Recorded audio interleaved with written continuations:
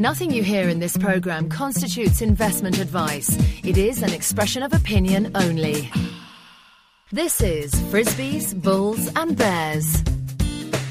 Talking money and markets, what's happening and why. We talk to the experts, the traders, the investors and the companies they're investing in. You're listening to Frisbees, Bulls and Bears with Dominic Frisby.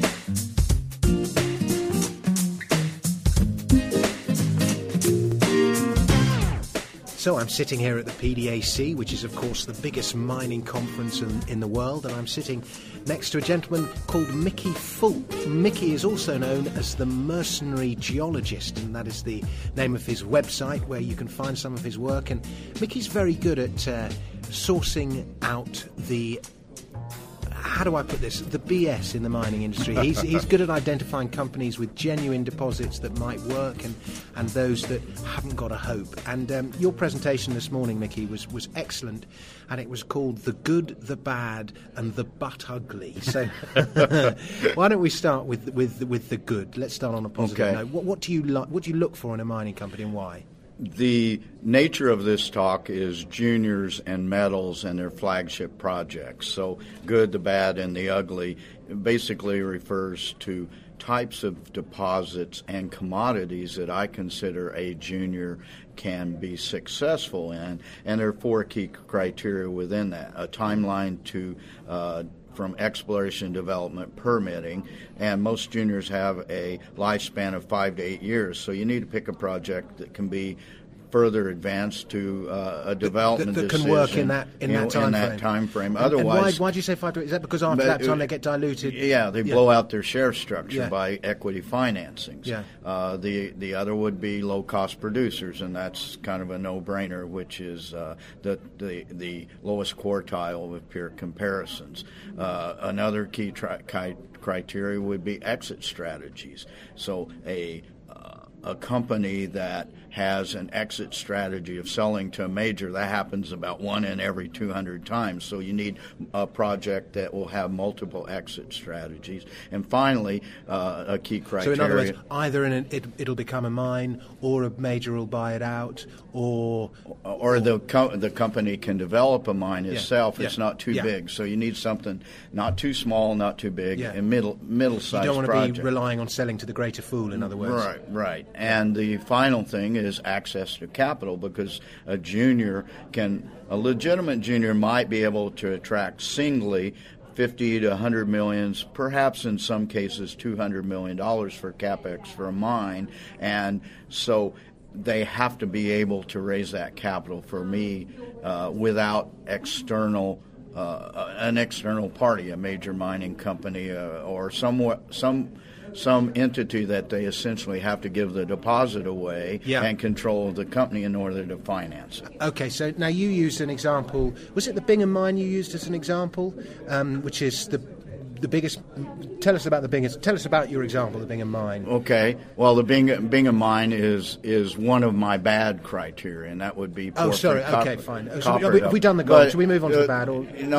Let's go and do. So I laid the groundwork on how the good works, the good and the bad and the ugly. I've laid the groundwork. Now let's go from the good. Okay, so I like open pit heap leach oxide gold deposits because they're open pitable, they're cheap to mine, they're low cost to put in production. And in an instance like Nevada, you can have a low cost gold mine in production from start to finish in 5 years. Okay. I also like in situ recovery or copper oxide deposits, which in copper oxide deposit is really analogous in terms of its capital expenditures, its margin over operating margin, etc., very similar to an oxide gold deposit. The final good for me is ISR, in situ recovery, or open pit heap leach uranium. Okay. And they're very similar in these three types of deposits in the fact that they have low capex, they have good margins, they are quick to develop, they are easy to permit, in the right jurisdictions. So that's something, and there's multiple exit strategies. Yeah. You can sell to a bigger company, you can develop yourself, you can joint venture with somebody, do a strategic alliance, you can build a mid-tier company by combining 2 or 3 small juniors, make a mid-tier gold producer on the order of what Goldcorp started with that sort of idea and built a major mining company eventually. So in other words, I mean, in mining terms, I'm a rookie compared to you, but in other words, what you're looking at, every company that I've been invested in that has built a mine has encountered some kind of hitch on the way.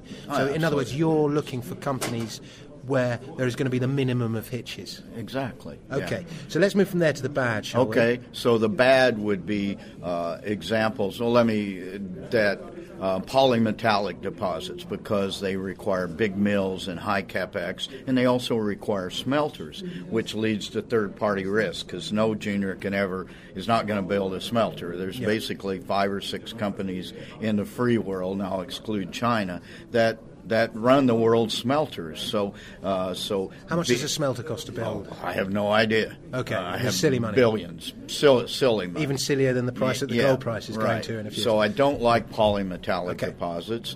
That would include lead, zinc, silver, VMS, volcanogenic massive sulfide, the nickel, cobalt, platinum, copper deposits, for instance, Voisey Bay, found by a junior, but developed by a major. Yeah. Right. But within those things that you don't like, you were very generous and said, there are examples of companies that can work. There's always these are rules of thumb, okay? And there's always exceptions. And so you mentioned briefly there Bingham Canyon. Well, it would cost probably $10 billion to put Bingham Canyon into production again. I mean, that mine has existed since 1842. It was the world's first open pit copper mine. It's been in continuous open pit production since 1903. It will go until you and I are long gone and our grandkids are on the planet, right? Okay. It will go and go and go. But to do something like that now requires extensive capital expenditures. The lead time to develop from exploration to delineation of a significant resource to development permitting is a very long time frame for any of these porphyry coppers, well on the order of 10 to 15 years. So that would you include kind of Ivanhoe's mine in Mongolia in that category? Do you know BHP is now the partner, right? Yeah. So they can't do it themselves, and we've seen the struggles they've gone through on that. Yeah. So there is exceptions to every rule. A good exception in porphyry copper would be Antares and Hakira. And so they were able to sell that deposit, but you've got to get 5 billion pounds before you're going to attract anybody for a sale, and that takes a long time. Yeah. So those are 3 and then my final example of ugly deposits would be giant iron ore deposits, and those are big integrated steel companies. So a junior because of the capex is so big on iron ore. Yeah. So it's you're going to end up selling to Cliffs, or if you find something big enough. But chances of finding something big enough are so slim that I tend to stay away from those mega deposits. Yeah, a lot of juniors. What is the chance of finding something massive? Is 1 in 100,000 or something? Yeah, well, 1 in a couple of hundred probably in the junior resource sector, and there's 1,750 of these companies, so you're looking at less than 10 will ever sell out to a major in this regard with those kind of big deposits. Okay, so we move from the bad to the ugly. Right. The butt ugly. The butt ugly, which always gets a laugh. So, and those would be... Let me ask you one question. Where do you stand on those kind of bulk tonnage, low-grade gold mines, like the kind of a Cisco, all those ones on the Cadillac Trend? Where do you have an opinion on those? They work. They do work. Oh, they can work. They can work. Because that sort of mini sector's been in a bit of a bear market. I mean, everything's been in a bear market. But a Cisco, it's been quite a long, drawn-out affair for a Cisco. Yeah. I don't really follow a Cisco. I don't know if they're profitable yet. Yeah. I presume they are. But those will work, but they're better things for me. So, Okay. the good is the stuff that I'm really interested in. And that doesn't mean that I won't speculate in other things just to play a trade, but the companies I cover are going to meet my criteria. Okay, very good. But ugly. Yeah, and so that would include things that the supply-demand commodities, the supply-demand fundamentals are not strong. It will include subeconomic deposits, and it will include deposits that are or commodities that are controlled by monopolies or oligopolies. Okay. And so then I gave some examples of those. So Go on, give us an example. Yeah. So an example of something where subeconomic deposits would be volcanic-hosted uranium deposits, because there are no known examples in the world outside of Russia where a volcanic-hosted uranium deposit has actually worked. I see. I gave an example of the Macasani district in Peru. I know, yeah. And I don't think that's viable. Okay. Or maybe they'll only work if the underlying commodity triples in price or something, in which case it's very, very risky, because what happens if the commodity then falls? Right. That's what happened with your molybdenum example. Yeah, so I use moly Yeah. and I really dislike moly porphyries because the world's moly mines are not really moly. The world's moly supply, let me say, is about 90% from byproduct of copper mining. So as goes copper, so goes moly. Also, as goes the steel industry, so goes the demand for moly. And the same applies to all those steel hardeners. Yeah, I don't like ferrous metals because that's big boy football, if you will. So I used moly porphyries as an example. I used specialty metals. I very much dislike, for the most part, specialty metals. And I gave things like antimony and lithium and beryllium and tantalum and niobium. I use an example of Araxá in Brazil, which is a monopoly that basically controls 85% of the world's niobium market. Whatever Araxá wants to do, they determine the price of niobium. They can make it rise, they can make it fall, they can flood the market. They can do whatever they want to. So that's a monopoly. And there's oligopolies in lithium space. There's been a couple of juniors that have succeeded, but that whole lithium bubble has burst, and there's been 100 companies fail in lithium space. I had a gentleman from an antimony company on this show, and the company had a market cap of something like $5 million, and they had, I think it was a 15,000-ton historic resource. I can't remember the exact numbers, but you were able to arrive at a valuation of their resource at $500 million, but the company never did anything. Yeah. So, I mean, do you have a view on antimony, for example? And we say antimony in the States, so I'll say antimony. Okay. I have looked at antimony. Yeah. There is room in antimony space for a junior to succeed if you can find the right standalone antimony deposits. Most of the world's antimony comes as a byproduct of dirty smelters, as does cadmium and bismuth and various other metals that oftentimes occur with zinc and lead. Yeah. Right? Indium's another one. So there may be a space in the antimony world if you can find the right standalone antimony deposit without all the other stuff. I understand. Because you can build your own small antimonies. The problem with those niche companies, though, they're quite easy to sell. But then you can go on. I could go on stage and give you the antimony story and look at Chinese antimony demand versus Chinese antimony production and all that, and you go, I've got to buy antimony. But I've yet to see one that's really worked. Yeah, well, so have I, and I beat up pretty good on the specialty metals and the ferrous metals, but there's always, and then I kind of ended the talk by talking about these are rules of thumbs, and there's always exceptions, and so let's go to an exception in the beryllium world. Yeah. Beryllium is a monopoly controlled by Brush-Wellman in the free world, and there's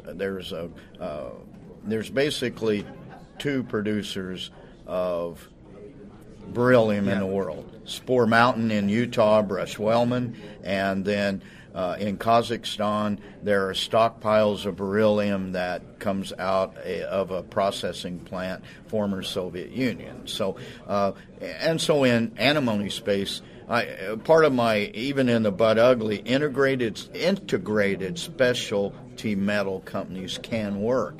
And integrated, that's mine to market, right? Yeah. And one of those which works now, although they have some share structure problems, is IBC Alloys. Yeah, friend of the show. Yeah, and I think very highly of the management. The problem, they should be cash flow positive sometime in the next year or so. But they are an integrated beryllium company whose main business, cash flow business, is beryllium alloy products, copper beryllium alloy, and now they've got some patents on beryllium aluminum.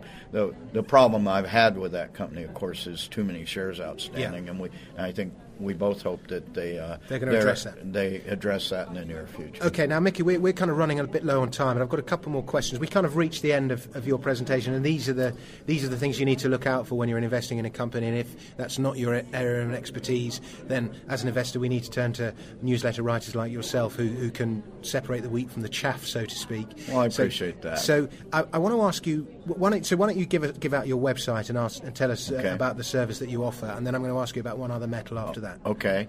The website is mercenarygeologist.com for bilingual and Chinese readers. We launched in the first of the year mercenarygeologist.asia in simplified Chinese. I run a sponsorship-based model, meaning that the companies that I am invested in and I cover, and I have a self-imposed limit of 10. I'm covering 9 companies right now. They pay to sponsor my website, which allows me to give a totally free subscription service to my subscribers. So all you have to do is go to my website, sign up. You get products that are restricted to my subscribers. My picks come out and restricted to subscribers, and a lot of the other stuff, the educational stuff that I try to do is free to the public on the website. The last question I've got for you, tin. That was on your list on the But Ugly list. Tell us why you don't like tin and what could persuade you to like a company that is exploring for tin. I don't like tin because of historic cartel, the tin cartel, which controlled the price in the 80s and the 90s.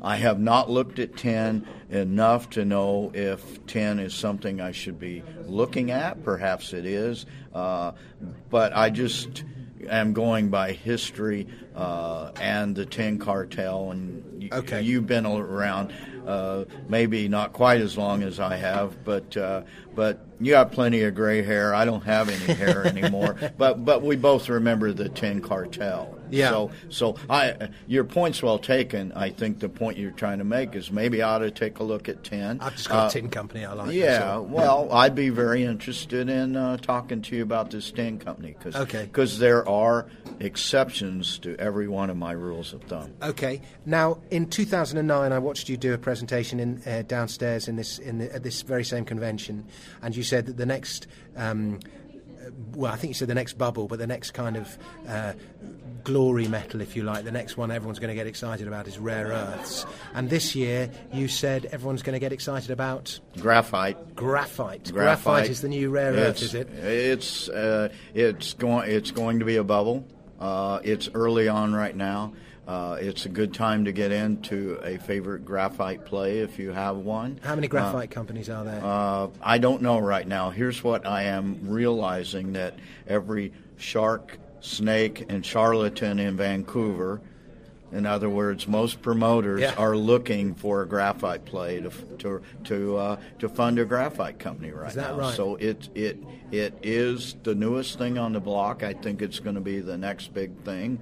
I have one. How do you mine graphite? Very easily mined. Most mines are open pit mines. It's just mined, and it's a standard processing technique of grinding, of flotation, of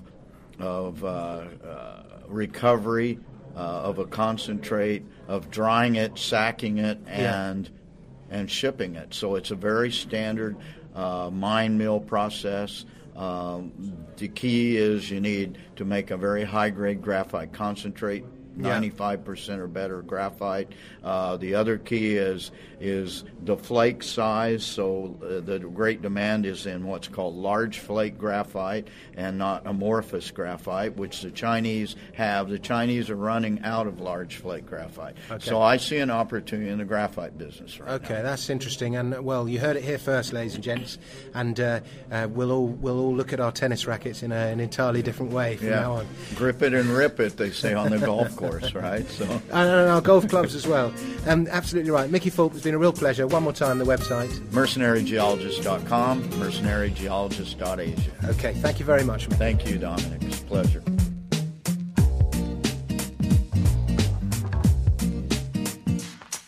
Frisbee's Bulls and Bears is presented and produced by Dominic Frisbee. To discuss the markets and have your say, why not visit our forum at globaledgeinvestors.com. That's globaledgeinvestors.com. To join our mailing list so you can be updated as soon as a new show is posted, please email info@dominicfrisbee.net or simply subscribe through iTunes.